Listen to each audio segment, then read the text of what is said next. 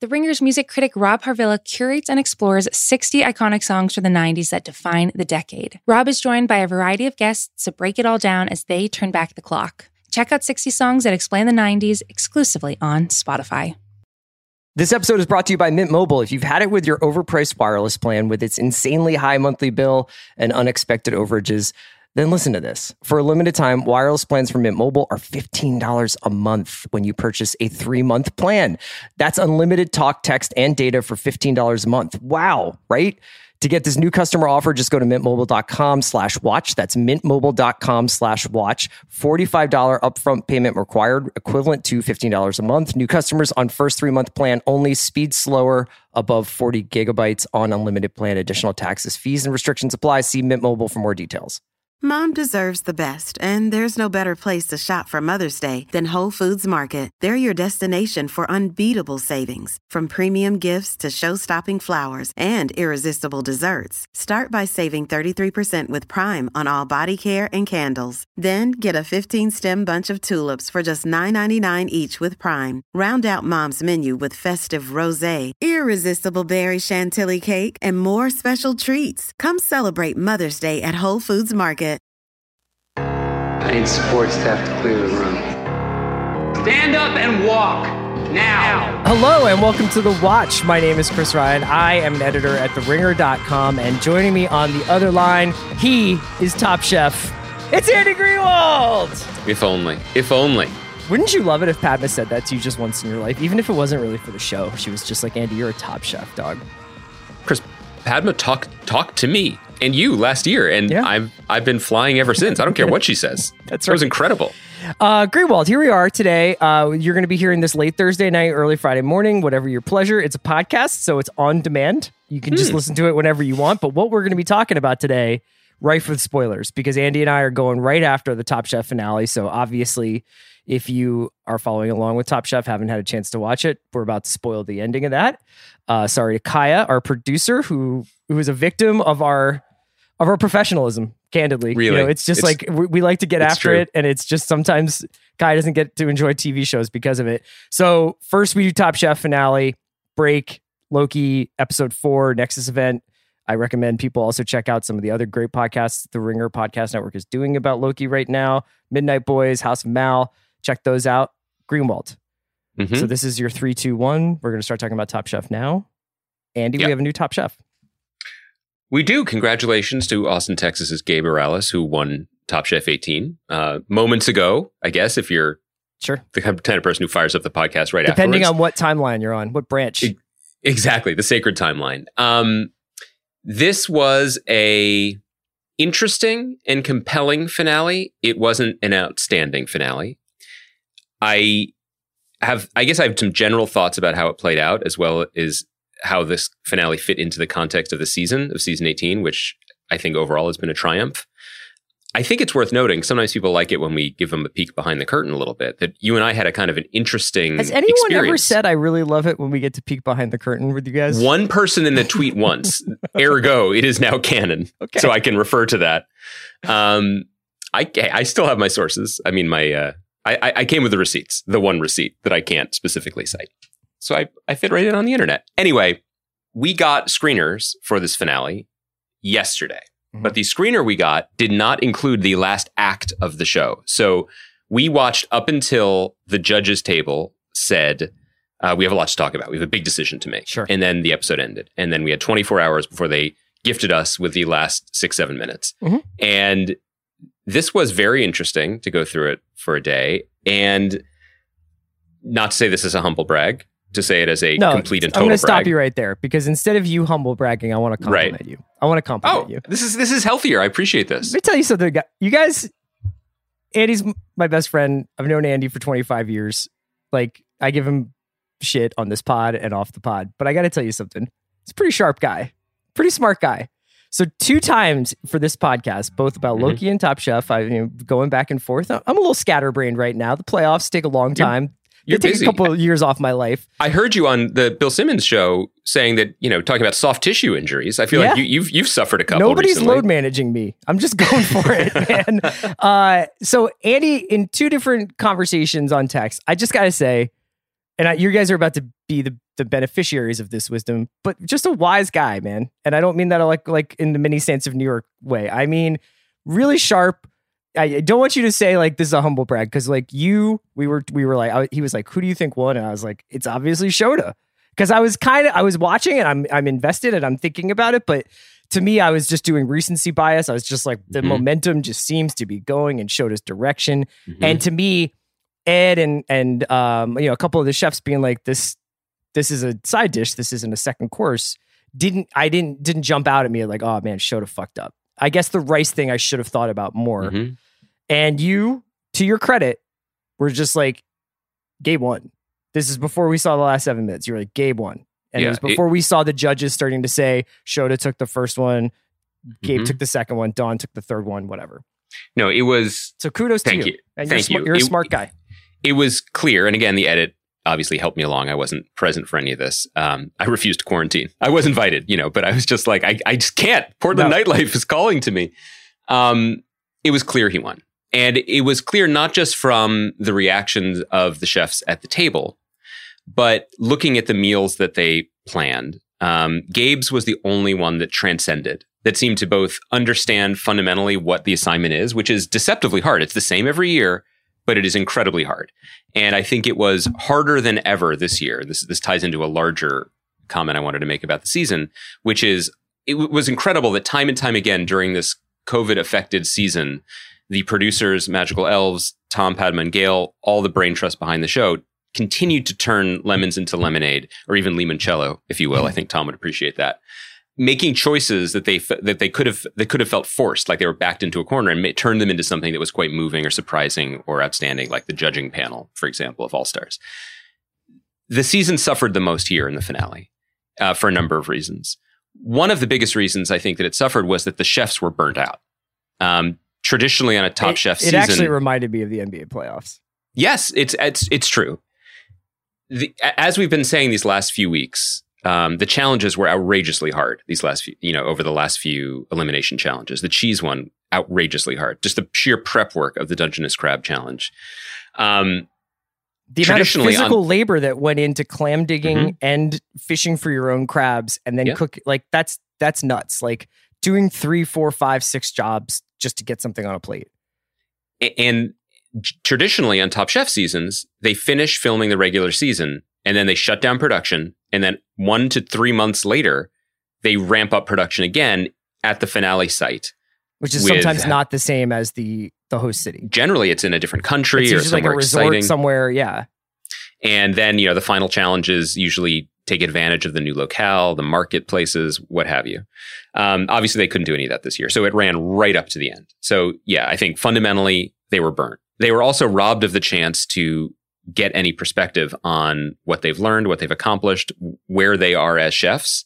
It was really just like, okay, it's Thursday. Okay, here's my dream meal. And you could see that very, very clearly in Shota and Dawn's struggles. We can speak more specifically about her in a minute, but Dawn was plagued by the same problems that she's had throughout. She did not have a moment to pause, collect herself, and sort of not pre-plan, which she didn't do a ton of, but re-plan and be like, I'm taking this advice in. I'm not just nodding. Shota absolutely peaked in the last 3 weeks, where suddenly he realized that these chefs were open to extremely complex yet subtle Japanese techniques.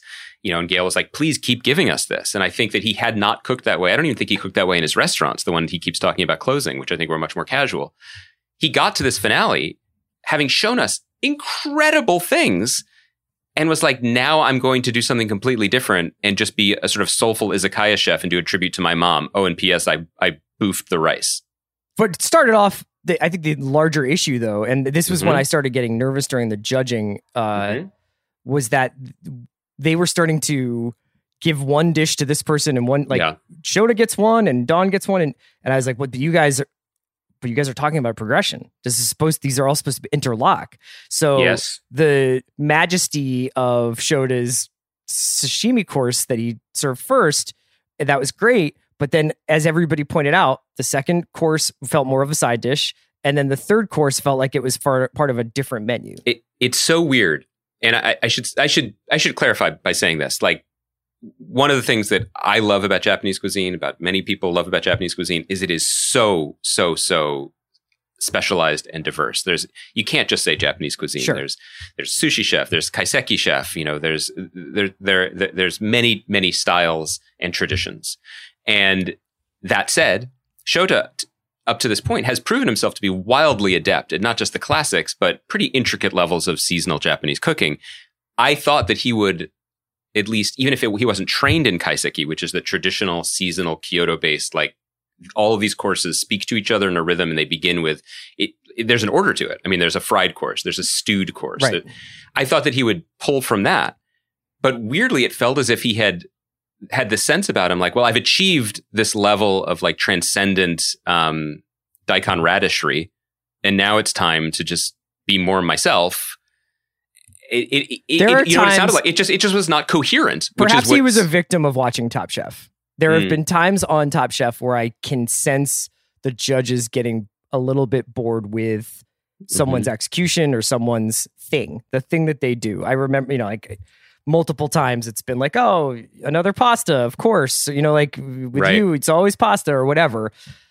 And I felt like he spooked himself, even though I don't feel like I got that at all from any of the judges. I didn't get the sense at all that they were like, we're really tired of Shota cooking at a fucking elite level, no one and making these foods in a way that only he can make them. Nobody ever was like resistant to that. And that was where I thought Shota and Gabe got separated. It was like Gabe achieved, self-actualization, chef actualization. Yes, he did. This is what I do really well. And just to use an NBA comparison, because I always say this, it's like, because I've been talking about this a lot throughout the course of the playoffs. There's this idea that coaches save certain plays for the playoffs, that they save certain lineups for the playoffs, that there's one thing in their back pocket that nobody has seen. And I feel like when the chips were down, Gabe had that. Gabe had that with the kombucha, sauce and the 20 ingredient mole that has felled, sauces have felled other chefs in Top Chef history where they're like, I really wanted to make this thing. It takes 12 hours to come to fruition. So I'm going to try and do it in an hour. And he just never seemed at all. He never sweat a single time during that competition. He honestly really has only fucked up once. And it was when he burned linen into a tortilla. Yep. But for the rest of the time, he's been pretty flawless. I totally agree with you. I got a little tripped up in my response because I was trying to imagine what Doc Rivers had in his back pocket other than lint and maybe like a spare buffalo nickel. But Doc has his scorecard for a lovely golf course somewhere. That's right. He's doing fine. Right now. Gabe peaked at the right time. Yeah. That happens. People catch fire. But what you're speaking to is exactly right. What became clear as the season went on was that Gabe had or developed over the course of a season a complete synthesis of technical ability and personal story, which is what is required to win Top Chef these days, and executed it fairly flawlessly the last few weeks. Yes, they talked about his sauce work, which is just incredible, but there was no competition, truthfully. I don't want to say that. I wish there had been. But looking at this meal, it really wasn't close, I don't think, at all. When they asked him how many ingredients were in that sauce, were in the mole, and he was like, for this one, 20. The Blaze and Colicchio's faces were like in awe. And this is one of those moles that where we got to see it, but like you burn tortillas and use the ash as a flavor component in it. I mean, it's awesome. Let me just say that the complexity and beauty of Mexican cooking, and certainly regional Mexican cooking, because Gabe's family and a lot of his recipes come from the Yucatan, which is, completely distinct from Sonora or, Sinaloa or any other Mexican state. Even ones that don't begin with S. It was really beautiful to see. And going back to your point, which I really appreciated, the assignment is a progressive meal, as if the chef is showing you something and having a conversation with you. And that gets a little muddled when there are 3 plates in front of every judge, which does make me think that you were probably right, especially after what happened in this episode, that maybe we should have done the mercy kill last week and had 2 chefs in the finale. But he's the only one that served a progressive meal that told a coherent story and gained momentum and elevated. What was his weakest course? The first one. And what was weak about it? His breading choice and the fry on his Cochinita Pibil inspired head cheese. I mean, okay, that's an, you know, as you said to me when we texted about it, that happens whenever you make head cheese. It can happen. But that was remarkable. And I also think it's worth noting. Yeah, I can't tell you how many pig's heads I have in my trash can right now, just from failed experiments that I've been doing today on a Thursday. Yeah. You got to. I mean, the temperature's, 99 here in LA. That's right. It's pig head season, baby. It was kind of lovely that Maria was his sous chef. It wasn't set up that way necessarily, but the fact that two Mexican-American chefs were in such beautiful harmony working on this meal was really wonderful to see. And I also do want to give Gabe a lot of credit for, at the very end, saying not only what it meant to be the first Mexican-American top chef, but that, the still often unsaid reality that most food cooked in restaurants or in professional settings in America, I think, is cooked by people of Mexican or Latin American heritage. And so, it's incredibly important for this moment to have happened. Anyway, all of this though is kind of saying is covering over the fact that I think that it was not a particularly dramatic, right, or exciting finale. Part of it is because honestly, in Top Chef, finales never are, because there aren't challenges other than yourself. Right. And I think there have been Top Chef finales that have been longer. Like they've sometimes done 2-parters where, somebody goes home and then there's the final cook, or there's some added element. Obviously, you've referenced previously the Iron Chef-y one, Brooke debacle in Kristen, Seattle, or not even a debacle, but just like that twist. I think that there was like a feint towards that, although obviously they weren't going to have to cook against any of those people. Wait, can we just mention that? Yeah, so this is like awesome. They come home from their day of shopping. They're all shook, completely shook. Like they obviously all are like all nerves. Not just shopping, they're a 6-hour day of prepping. And they walk in the door, the 3 chefs, and a dozen of the greatest chefs to ever be on Top Chef, and some of the greatest chefs in the country are standing in their kitchen, and Dale makes a joke about how like there's another challenge, you guys have to pick one of us to cook against and the loser goes home or something. And then obviously they make a family style meal for them. But wait. So Dale has now officially revealed himself as that guy, because that wasn't funny. You know what I mean? Like, did you see Dawn's face? No, she was fucking petrified. Horrified. Yeah. And I kind of feel like I would love to just have all of those judges in a confessional and just go one by one and be like, you said it was a bad idea, didn't you? Like, and he did it anyway. Like, which of you actually thought that was cool? I did think my guess is the number is low. That meal was lovely. I want to talk to you about the components of that meal, which like just honestly, if I had eaten even like a rational amount of that food the night before, which I would not have been able to keep it rational, I would have just been like, we're going to just cram as much of this into me as we can and see what happens. I would not be able to cook my Top Chef finale the next day. So like, I would just be like pure duck and bone marrow floating through the ether. Well, yeah, I'm right there with you. There are many reasons why I could never successfully compete or appear. Pile of beef. It was like a pile of bones and bone marrow with like beef dressing, medallions. It was pretty wild, and I do wonder how that tasted next to I go Gregory's out now, I'm curry. like, oh, that salmon was quite buttery. Might need a little nap. A 1,000,000%. Also, Chris, I don't know how you are, but like, I love food, like to go to restaurants, have a nice meal, et cetera, et cetera. But if I have an event, like if it's a public event, or if I have something the next day, or if I have nerves or anxiety, your boy's tum-tum gets a little shy. You know what I mean? Like, I am very capable of barely grazing, even at a beautiful repast, if it's a stressful situation. So can you imagine the vibes there, though, if you had been like, that's what I'm like, saying. Here's a pile of beef and bone marrow, Dungeness crab, Gregory's making food, Melissa's making food, Brooke's making food. You're just like you're really in the presence of greatness, and you're just like, I'm gonna have a kind bar and a Topo Chico. And then I got to go to bed because, by the way, I have to be at the breakfast table at 6 a.m. tomorrow for the biggest professional day of my life. Yeah. I mean, just thinking about this scenario stresses me out, even though it was, jokes aside, I think that was the highlight of the episode, because the community of these chefs. Yeah, and they were like, you're part of the family now. I do want to identify one moment from that meal, though, because I thought it was very...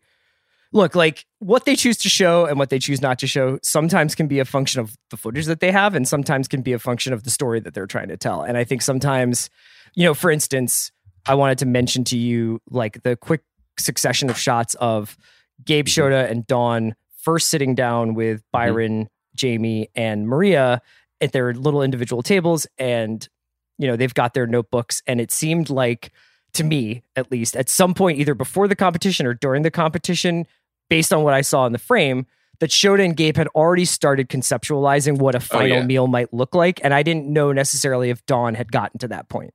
Like, Dawn had seemed like she was still sort of like, I kind of want to do this and I kind of want to do that, but I also want to see what we've got, and I also want to see what looks good, and I kind of want to let it come to me a little bit. Whereas I felt like Shota had drawings already of things that he wanted to cook. So that's one thing. We can get to that in a second. But there was a moment in, this kind of ties together, in that family meal that they have with the past competitors, where Nina obviously like buttonholes Dawn and is just like, you got to simplify. It's like the cover of a Robert Caro book, right? She like zooms in, like she's just like, hey, Dawn, come here. And it's just like, you need to, like, whatever you got to do to make it so that it's like the process is, the mechanism is clear. You got to do it. And she got to Coco Chanel it. You got to remove something from every plate. And that you saw Nina's face when Dawn's first course came out. And I think that there were a few people at that table who were like, fuck. Like, I thought she could do it. And even at the very end, I think Padma was still kind of like,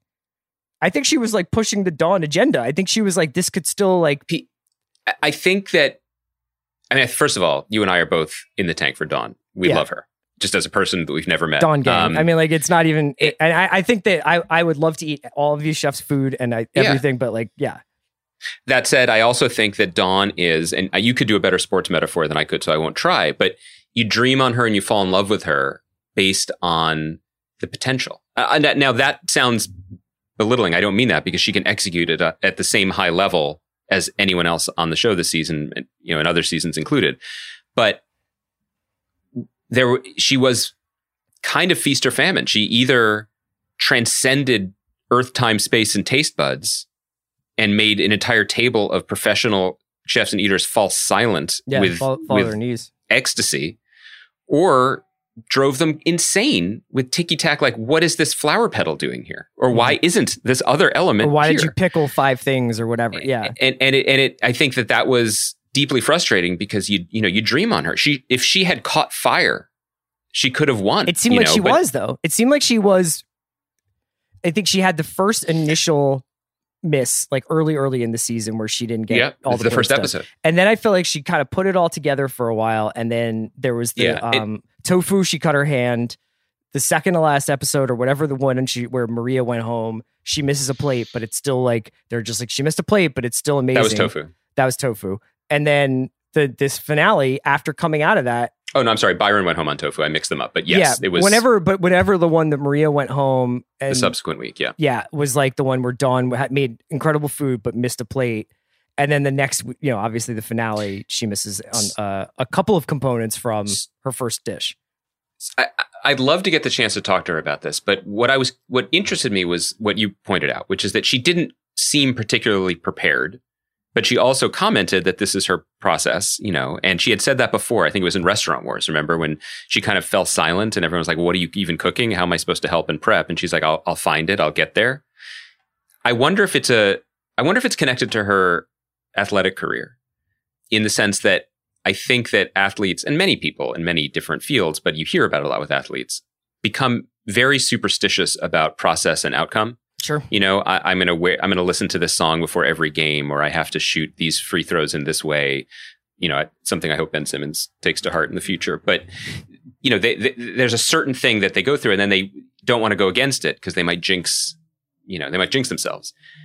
And I think that she may be too in love with the mystery. You know what I mean? Like, I think that it has, she feels some either... I got the sense that her relationship to her muse is not under her control always. Like, she feels like sparks just fly, which is amazing.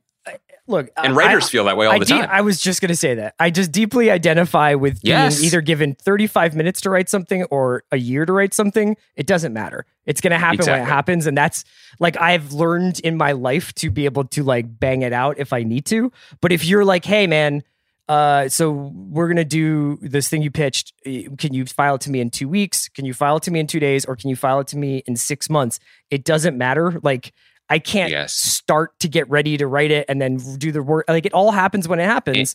And that's why I honestly write relatively short pieces. Like, I don't know how to, I can't do it otherwise. Both of us have, until recently, our careers were writing. Well, I guess mine still is, but you know what I mean? Writing on deadlines and things. Yeah. And I don't think either of us could compete on Top Blogger because there's a professionalization or a standardization that is part of it. And I think that's one of the reasons why Top Chef is so interesting, because it does champion and celebrate that creative piece of it, the artistic piece of it. But it is also deeply connected to the very, the argument that Tony Bourdain used to make too, which is that he's not a chef, he's a cook. And there's a difference. And being a cook means you just have to execute bang, bang, bang, bang, bang, the same way every time in a certain amount of time. And Don obviously is a successful restaurant cook. I don't mean to imply otherwise, but there was a time management thing and a strategic thing. And I think that,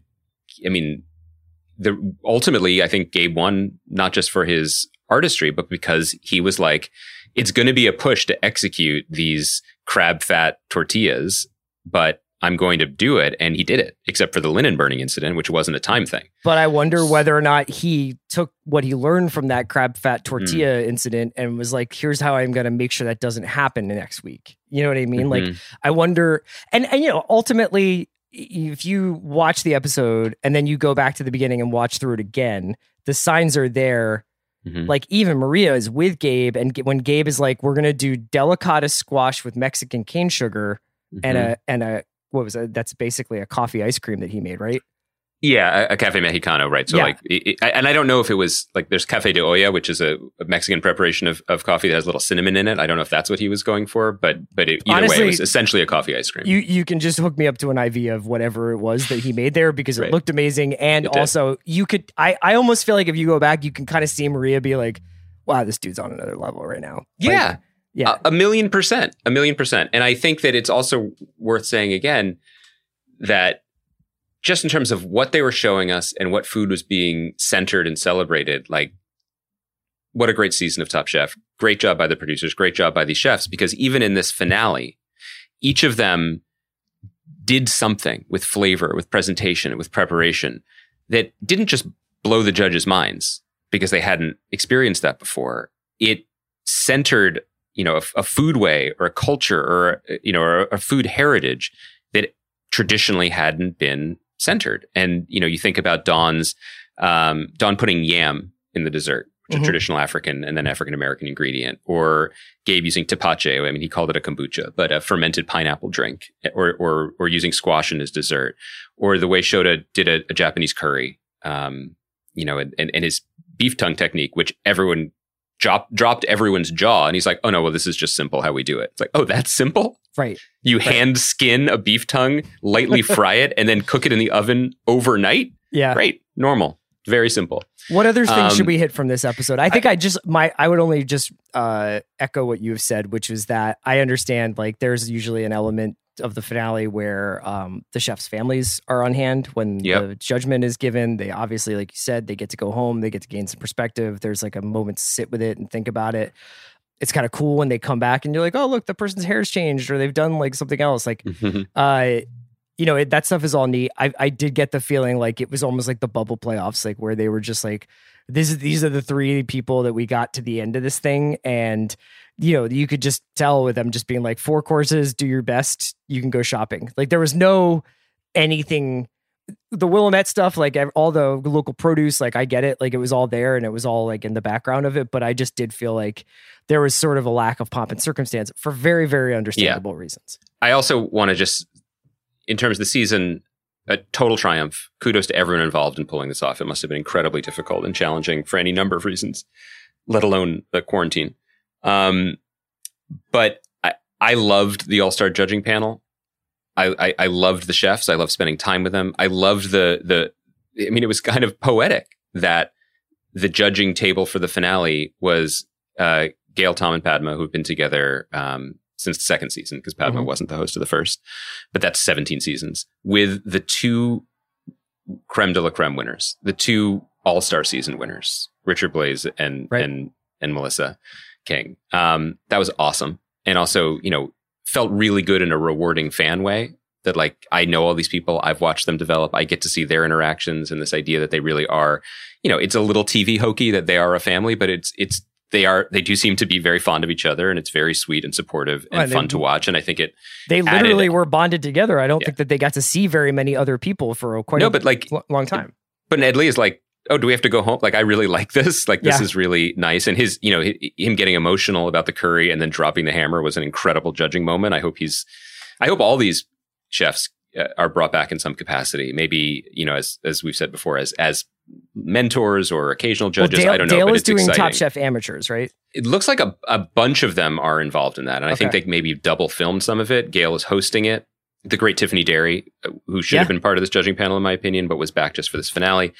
And, I just think it bears mentioning again that, like, a year or 2 years ago, and then I think again in the All-Star season, we were talking about Chef Eric from Washington, who was really bringing African ingredients to Top Chef in a way they'd never been done before. And the show was open to it, but there were moments when it was clearly learning and educating itself, like so many people and institutions have been, where it's like, his season, like he walked so this season could run in a lot of ways, because of this season, you have a more diverse and educated judging panel being like, well, this fufu is off, as opposed to being like, explain to me what fufu is. And the power of Eric in his season is absolutely significant. But I think that it's in some ways pales next to the significance of this. You were talking about that sitting around the table scene. It's not just Kwame as a black chef in that room. It's Kwame and Gregory and Nina and Tiffany and Dawn, and so you just see this panoply of cultural experiences and diversity in a really wonderful and exciting, and it's a TV cooking show, but it has been a pretty effective barometer of not necessarily culture in America, but food culture in America. And I find it incredibly important, is a heavy word, but I find it incredibly affirming. I went out to dinner last night, and I just gotta say, love restaurants. And it was great to see, I kind of had thought, wouldn't it be great to have a Top Chef the way I kind of felt last spring when it was on for Los Angeles, and it was kind of like a warm blanket as everything was shutting down. And it was kind of poetic that this show came out, albeit one that felt like it was from a slightly other time, because obviously the precautions were a little bit more stringent. But I was like, well, what a great, grace note for, like, hopefully the end of some era here, maybe a rebirth for the restaurant industry, maybe like a coming back out into the world and going back out to dinner and going back out and tasting this incredible food. I forgot how much butter is used in restaurant cooking. Yes, and salt. It really can, when you reach a certain podcasting age, it can really tip the scales in a lot of ways. That first bite, you're just like, I'm in Train Spotting, but then like the second bite, you're like, I'm the baby crawling on the ceiling. 80% butter, my man. Yeah. But I just wanted to kind of echo what you were saying, which is that it was very moving to have this show kind of at the bookends of our time, at least strictly indoors. Obviously we're not like completely in the clear yet or anything, but yeah. I love the show. I thought it was a triumphant season. I love getting to talk about it. Thanks to our listeners for coming along with us on this journey. We try to be, new critics as it were, and we're just judging the text and we're watching the show and we're loving the show. I do think we'd be remiss if we didn't note we're recording this on Thursday before the show is aired. We have no idea what sort of coverage this episode will get or the winner will receive, but we are aware that there was a report in Eater about Gabe losing his job in Austin in December when he had, I guess, finished filming Top Chef and returned to El Comedor, a restaurant where he was not the owner, but he was the head chef and got a lot of acclaim from it for unspecified reasons, but violations of some kind. Mm-hmm. A few months later, it was announced he will be opening his own restaurant in Austin later this year or early next year. that is the information we have. Yeah. The exact quote was Aurelius. This is from the Eater piece. Aurelius had to leave because of, quote, repeated violations of our policies and for behavior in conflict with our values. Yeah, I mean, that's all we know. So, like you said, there's very little information, verifiable information out there, and we're just kind of like repeating that because I think it will come up. So it's worth noting. And that's all we know. That's all the sort of verifiable information that's out there right now. So we'll leave it at that. This episode is brought to you by Mint Mobile. If you've had it with your overpriced wireless plan with its insanely high monthly bill and unexpected overages, then listen to this. For a limited time, wireless plans from Mint Mobile are $15 a month when you purchase a 3-month plan. That's unlimited talk, text, and data for $15 a month. Wow, right? To get this new customer offer, just go to mintmobile.com/watch. That's mintmobile.com/watch. $45 upfront payment required, equivalent to $15 a month. New customers on first 3-month plan only. Speed slower, above 40 gigabytes on unlimited plan. Additional taxes, fees, and restrictions apply. See Mint Mobile for more details. This episode is brought to you by State Farm. You might say all kinds of stuff when things go wrong, but these are the words you really need to remember. Like a good neighbor, State Farm is there. They've got options to fit your unique insurance needs, meaning you can talk to your agent to choose the coverage you need. Have coverage options to protect the things you value most. File a claim right on the State Farm mobile app and even reach a real person when you need to talk to someone. Like a good neighbor, State Farm is there. Another day is here, and you're ready for it. What to wear? Check. Breakfast, lunch, and dinner? Check. Planning for what's next and how to save for it? That's where Bank of America can help. For your financial to-dos, Bank of America has experts ready to help get you closer to your goals. Get started at one of our local financial centers or 24/7 in our mobile banking app. Find a location near you at bankofamerica.com/talktous. What would you like the power to do? Mobile banking requires downloading the app and is only available for select devices. Message and data rates may apply. Bank of America N.A., member FDIC. All right, Andy, we're back. We're going to do the 4th episode of Loki. You had something else you wanted to hit first, though. I did. I just wanted to bring up one quick thing. I assume listeners of The Watch and the strong and growing army of CR heads are already aware of this, but in case anyone isn't, earlier this week on the esteemed Ringer podcast, The Big Picture, you and our buddy Sean Fennessy hosted your buddy Quentin Tarantino for like the 3rd time you've had him on a podcast, although those were rewatchables. He did 3 rewatchables. One, he did Unstoppable, Dunkirk, and King of New York with combinations of me, Bill, and Sean. And then he just revisited. He came back for The Big Picture, and we talked about the novelization of his film Once Upon a Time in Hollywood. And this is incredible. And I tweeted this, but I just want to say it again. Like, you and I and Sean, we've known each other for a long time. And we've had some great times, great experiences, a lot of like, is this real life, talking to our heroes and, having people on the podcast or whatever. For some reason, this one just makes me crazy. I just love it so much. It just seems so improbable and it's so awesome. And it's a great listen. But I did want to ask you, just since, you are my friend and the co-host of this podcast, like, what was this one like for you? Like, just because, as you alluded to before, you and I have known each other for 25 years. So when we met at some point when we were done talking about Pavement and Archers of Loaf or whatever, we probably started talking about Quentin Tarantino because that was a big deal in the 90s. And you were like, I find the violence somewhat off-putting. I know. And weirdly, you stayed my friend. That take developed later. This is like Jackie Brown era. Yeah. I was like, and now you're just chatting with him about movies for 2 hours on a podcast. I guess I wanted to ask you what that feels like, but also if it's changed your relationship to his art, to his movies, now that you really have seen him tick up close. Not that he's ever been a closed book. I guess that last point is worth mentioning. Is just that like Quentin's a great talker, and Sean does such a good job preparing and creating an environment on that show where you can talk about almost any aspect of movies you want to, and there's a way to feel very like it's like a celebration of all the aspects of movies. So Quentin talked a lot about this very obscure aspect of the larger film industry, which are these novelizations of films, sometimes novelizations of the screenplays, but often just these adaptations that he grew up reading out of like drugstore book racks when he was a kid, and reading the novelizations for Eyewitness or Gremlins, or we joked around about there's a novelization for Meatballs, And there was a cottage industry of this stuff. So this was obviously a labor of love for him.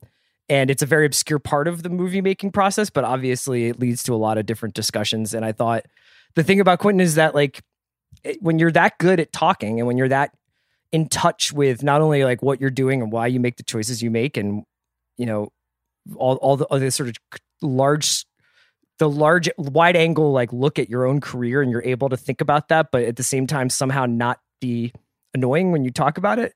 It's kind of just, you just kind of let him go. You know what I mean? And every once in a while, like I actually did find myself in like the second hour kind of forgetting that we were on a podcast. And I would just be like, I just always kind of, while you were talking, I just wanted to ask you, what would have happened if like your career hadn't worked out the way it would? Like, would you have stayed making movies if like you weren't writing your own scripts and directing your own films and getting Brad Pitt and Leonardo DiCaprio to star in them? Like, what if it basically had been harder? And he had an answer for that. He has an answer for basically everything and really thoughtful. And by the way, if you liked, and most people loved Once Upon a Time in Hollywood, the book is awesome. The book is a blast. It's very much written in the sort of Elmore Leonard vernacular. It's really propulsive. It's a quick read. It's a mass market paperback that you can put in your back pocket. And it's not the movie though. It's basically like, I think 2 or 3 scenes from the movie are in the book, but some scenes are changed their setting and some scenes are elongated. It's really cool. So it was obviously like an out of body experience to speak with him.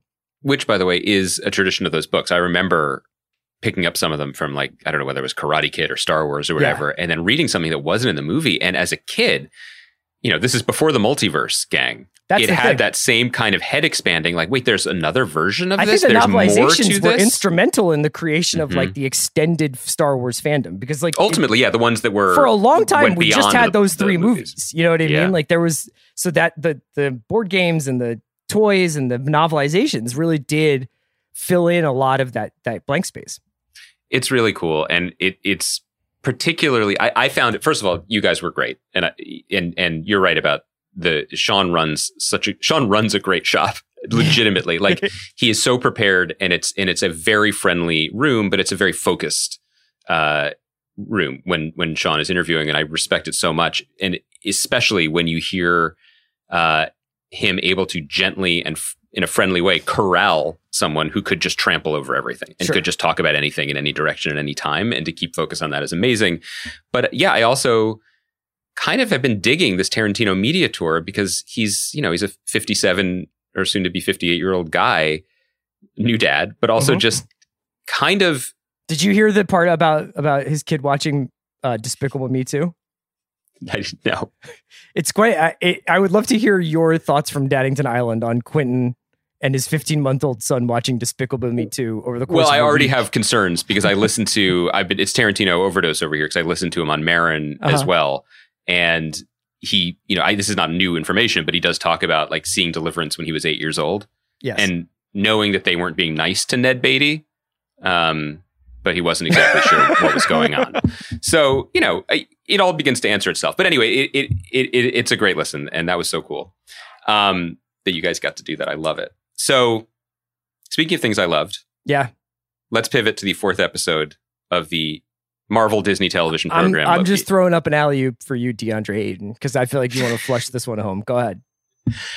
Well, this, to my mind, this was the first great hour of television Marvel has produced. I thought it was fantastic. And I thought it was fantastic for a number of reasons, some of which we've touched on over the preceding few weeks. I just thought that the performances were delightful across the board. I think the production design and direction of the show is really strong and compelling. But more than anything else, it was an excellent standalone episode that had a lot of highs and lows and surprises and twists.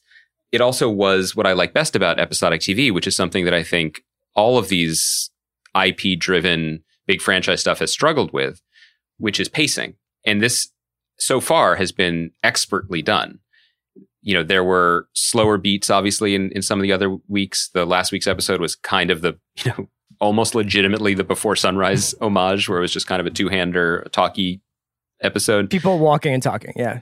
All of the emotion and character work that was done was able to be paid off here in a lot of surprising ways, and in subtle ways. if you think about like the Mobius, Owen Wilson, and Ravonna, I did not know her name until I read it in Sepinwall's recap, the Gugu and Mbatha Raw characters relationship. Like, how much screen time have they actually had across 4 hours? 6 minutes? Yeah. Maybe. But this is what I kind of wanted to drill down on. Those 6 to 10 minutes were so well chosen and so well curated and well executed that the turn, the heartbreak of this friendship being revealed to be based on, you know, mistruths or lies or betrayal lands. That's really hard to do, to plant those seeds so that it pays off later. And the thing that I said to you that I'll repeat here that I thought was so impressive was how expertly chosen each scene was. And so this is a little behind the curtain too, but you know, that when you're writing a scene between characters, especially with good characters, it's so fun. Because if you like the characters, and especially if you have great actors and you already know those great actors, like, it could go in any direction. I mean, a Loki Mobius scene, how many pages of worthwhile scenes could there be? Right? I mean, it could go in any direction. It would be fun, delightful twists, turns, and surprises. But this is momentum-driven, serialized storytelling. And so each scene can't just be delightful. It has to be a means to an end. And it has to be the best possible version of that scene without fat that communicates the most important things.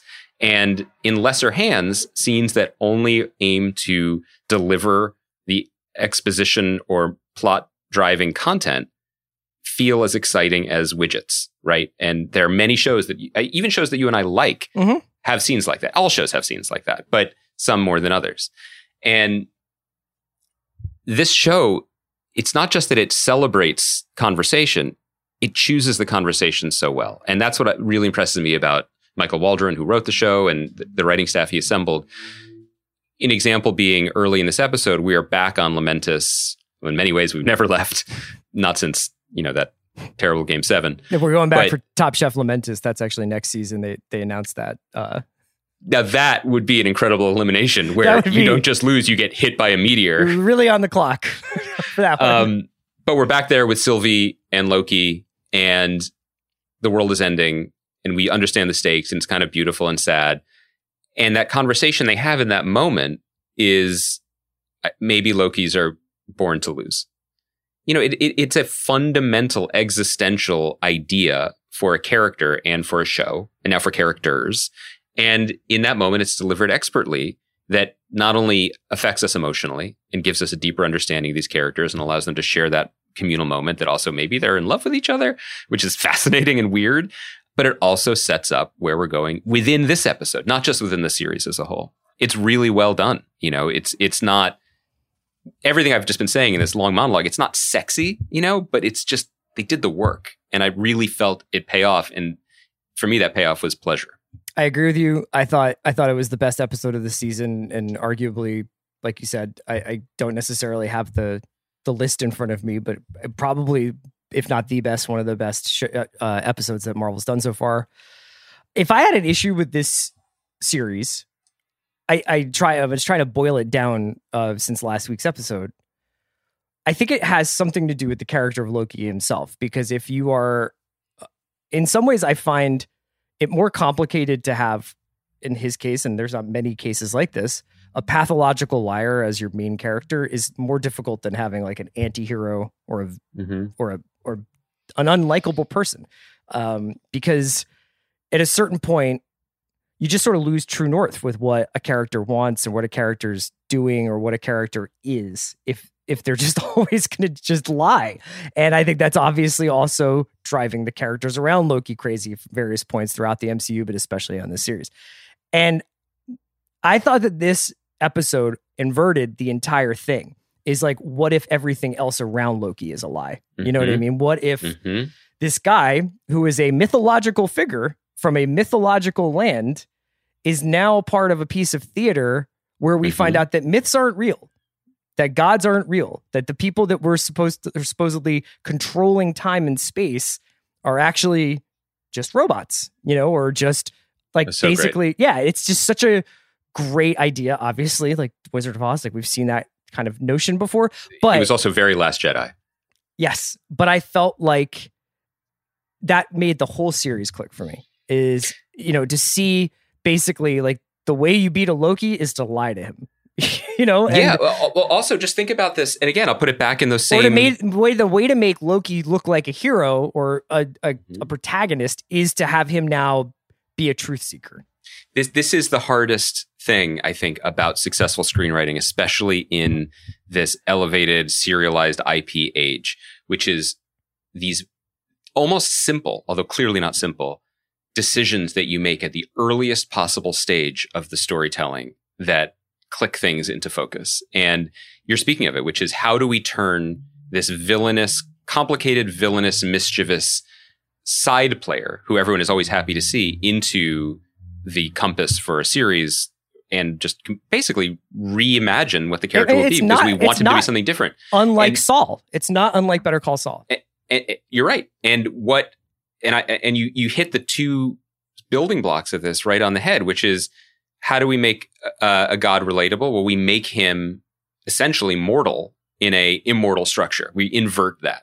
And the second thing we do is we make him the last honest man in a structure built out of lies. Right. And that's very simple, but it's not really an execution. And it undergirds this whole enterprise. That's why everything, I think, feels of a piece, not just a collection of great ideas, exciting intention, and cool, accoutrement, like cool, look who we got in this part, look who we could cast, look how much money we spent on these special effects.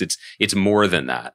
And, just take the prison that Mobius puts him in, and it's the scenes with Sif, played by a bizarrely uncredited Jamie Alexander. I'm curious as to why that is, but people recognize her from the Thor movies.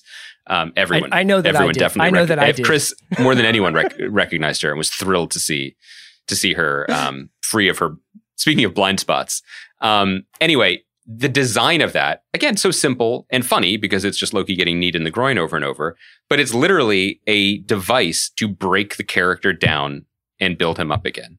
And it gets him to do the thing that is important for anti-heroes to do, but incredibly awkward to shoehorn into a script, which is to be like, here's why I do the bad thing I'm famous for. Let me reveal myself to you. Mm-hmm. But he does it, and he does it in high style, and it's in a funny setup. And then when he comes out of that prison, different, and we feel differently about him, and he has a different energy, and suddenly he's a hero, and then he gets melted and zapped. And that brings us to the other piece of the episode, which is that it was genuinely surprising.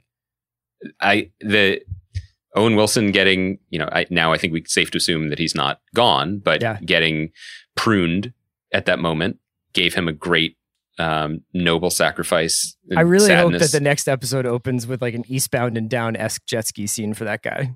Oh God. I mean, we know we're getting him on a jet ski, right? Like it's too good now, but it also, but it happening to Loki led to the mid-credit scene that again, everyone was aware of and everybody watched right away. Both hosts of this podcast for sure. And it has Loki opening his eyes, not dead, but apparently in some sort of liminal space where other pruned variants exist. And he's greeted by 3 different Lokis. The most exciting of which to me is classic Loki, played by one of the great classic actors of our time, Richard E. Grant, dressed the way Loki was dressed in Avengers #1, the comic book in the 60s. There's actually four Lokis, Andy. Oh, was one an animal? There's an alligator. Right. So I know maybe you didn't spend as much time sort of thinking about post-credit sequences like I do, but there was an alligator there. But so there's alligator Loki, there's kid Loki, which is canon. There was a kid Loki in the comics recently. There's swole Loki, there's like a real built Loki, and then there's Richard E. Grant's Loki, yeah. And it made me love the show even more because again, if you're making a comic book show about variants and time and multiverses, you better have fun. You better have fun with it and you better go for it. And they're going for it. And I love it. And I'm very excited for next week's episode. I'm very excited for what the show is about. And I just want to say again, my excitement has absolutely nothing to do with the man behind the curtain. Right. We say this every week, there are multiple ways to enjoy Marvel shows. But I promise you, what's so great about this show is that you can enjoy it, whether you know classic Loki or kid Loki, or whether you don't, because of how well it's being made and executed. If your pleasure center for the show is ooh, Mephisto season has arrived, or let's get me the Council of Kangs, or I smell a mortis around the corner. Cool. Yeah. But you don't have to do that. I definitely have downshifted in the like amount of online reading I'm doing about these shows, because I feel like after going through, is Reed Richards going to be outside the tent? You're never getting over that. Or is the power broker whoever? And now we're here on the third time around, and obviously, I think a lot. If you've just done any reading about this show, like Kang the Conqueror is the sort of looming figure.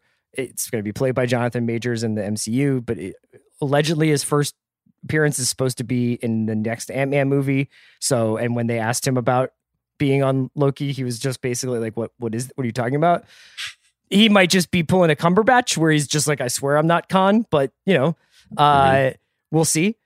That being said, I think that this show really figured out how to make the most with what it's got. Now, obviously they looks like $1 billion. I'm not trying to say anything like about like the production quality, but it is a little bit of a chamber piece. Most of the scenes I was thinking that too this are week. 2 to 4 people. They're in rooms, they're in hallways. Chamber piece or COVID piece? Well, that might be one of the same, one might go hand in hand. It might be, hey, you know what? We're going to spend all this money on reel-to-reel tape recorders and all this production design and all this set design and this realization of the world. And if that means that we can't have 10 more actors in certain scenes, or that we don't do this X, Y, or Z scene, and, maybe like, did I think that, like, are the fight sequences in Loki setting my hair on fire? No, but that's okay. They're pretty easy to get to navigate. Yeah, they're good. They're fine. But yeah, like, I think that they're doing a really good job finding the, like, WandaVision almost felt claustrophobic at times. Falcon and Winter Soldier, I felt like was almost trying too hard to be Bad Boys and like have a set piece in every episode. This is kind of finding the third way. Have there been any exteriors other than the Roxxon store in the rain in this entire series? Everything else, is soundstage. Lamentus. Lamentus is a soundstage. Lamentus is... You obviously haven't been to Scottsdale in January. Fair. But Lamentus felt like Mandalorian core. Yeah, like that was 100% LED screens. Yeah, they have the two of them sitting there, and then they're projecting stuff for sure. But that's kind of impressive too, that it doesn't... So you think that all the one-on-one scenes are kind of a COVID thing? No, I don't know. I don't know how much shifted. It also could be this is the show they wrote, and it was well suited. I don't know if they had to downgrade stuff. Is this what you thought the show was going to be based on the trailer? I thought it was going to be more like Man from U.N.C.L.E. I did too. And like adventures. I'm glad you brought that up. There was a moment early in this episode where I was like, well, here we go. It is, I'm appreciating everything, but it is making the turn that Marvel movies make, even the silly ones, to swashbuckling hero stuff with emotional stakes. That there is a formula, there is a rhythm, there is a vibe that Kevin Feige has imprinted upon these films and movie TV shows that have been extremely successful. And I was worried. I was starting to lamentus it a little bit because, the version I had in my head was a lot more like, goofball office shenanigans of them investigating stuff. But the show's called Loki. It's not called the TVA. It is doing the character work that, these shows are like little workshops, where you can take a toy out of the main playpen and just tinker with it until it's the way you want it to be before you set it back loose into the wild. So this episode for me, maybe one of the reasons why I'm so excited about it was because I started to feel myself chafing against that. And then I just went with it because it was overall so successful. I agree with you. I think that I rewatched the trailer and I was just like, oh, I thought every episode was going to be like Loki on another caper as an agent of the TVA. Mm-hmm. And each week was going to be, maybe we'd have like a Renaissance Fair week, or maybe we'd have like a airplane, like DB Cooper situation like they show. But that's really like, that was just a brief montage. It wasn't obviously to be. What's interesting is there's a pretty cool show in that idea, but still. So what's interesting is that, the way this entire Marvel industry is set up now is that a good idea can spark something else. Sure. That's the Disney model, right? Like literally every stray idea in The Mandalorian was greenlit as a series. It's true. Late last year. That said, the purpose of the show seems to be introduce this omnipotent organization and then tear it down because we can't actually tell stories in a universe that has something that's omnipotent. It's fake. It's a setup. And maybe its destruction will either prove that it was always a lie or it lets loose the Miles Moraleses and multiple Doctor Stranges or whatever. But I mean, a workplace comedy set in the Marvel Universe where Owen Wilson and Pillboy from The Good Place investigate weird moments in the Marvel Universe history, like, you know, take my money. Yeah. It's there for them. I'd much rather watch that than Young Avengers, probably. Well, it depends, you know. Here are my power rankings. Alligator Loki show. Right. Number 1. Office comedy with Owen Wilson. Mm-hmm. Just a Catherine Hahn like show. Mm-hmm. And then Young Avengers. My number 1 is the Richard E. Grant Loki one-man show. Yeah. Like the bitter, I've been wearing Kelly green spandex for 40 years, chain smoking, pouring something into his glass that isn't water, just regaling us the stories about disrespect in Asgard. That's my number 1. But that's good. Your mileage may vary. All right. So Andy and I are going to take Monday off for the long weekend. Happy holidays. Yeah, happy holidays to everybody. Happy holidays to our producer, Kai McMullen. Thank you for putting up with us spoiling Top Chef for you. We will be back next Thursday, I imagine. And then we'll do Loki. Maybe we'll do a mailbag. We got a bunch of shows coming up. White Lotus is coming up. There's a few things. We may not always be on the show together in the next couple of weeks because Andy and I are both going on vacations at various points in this summer. But, you know, we still love each other and we still love you guys. So we're going clamming. We're going clamming. Right. Thanks for listening, and we'll see you next week. Happy 4th of July, Baranskis.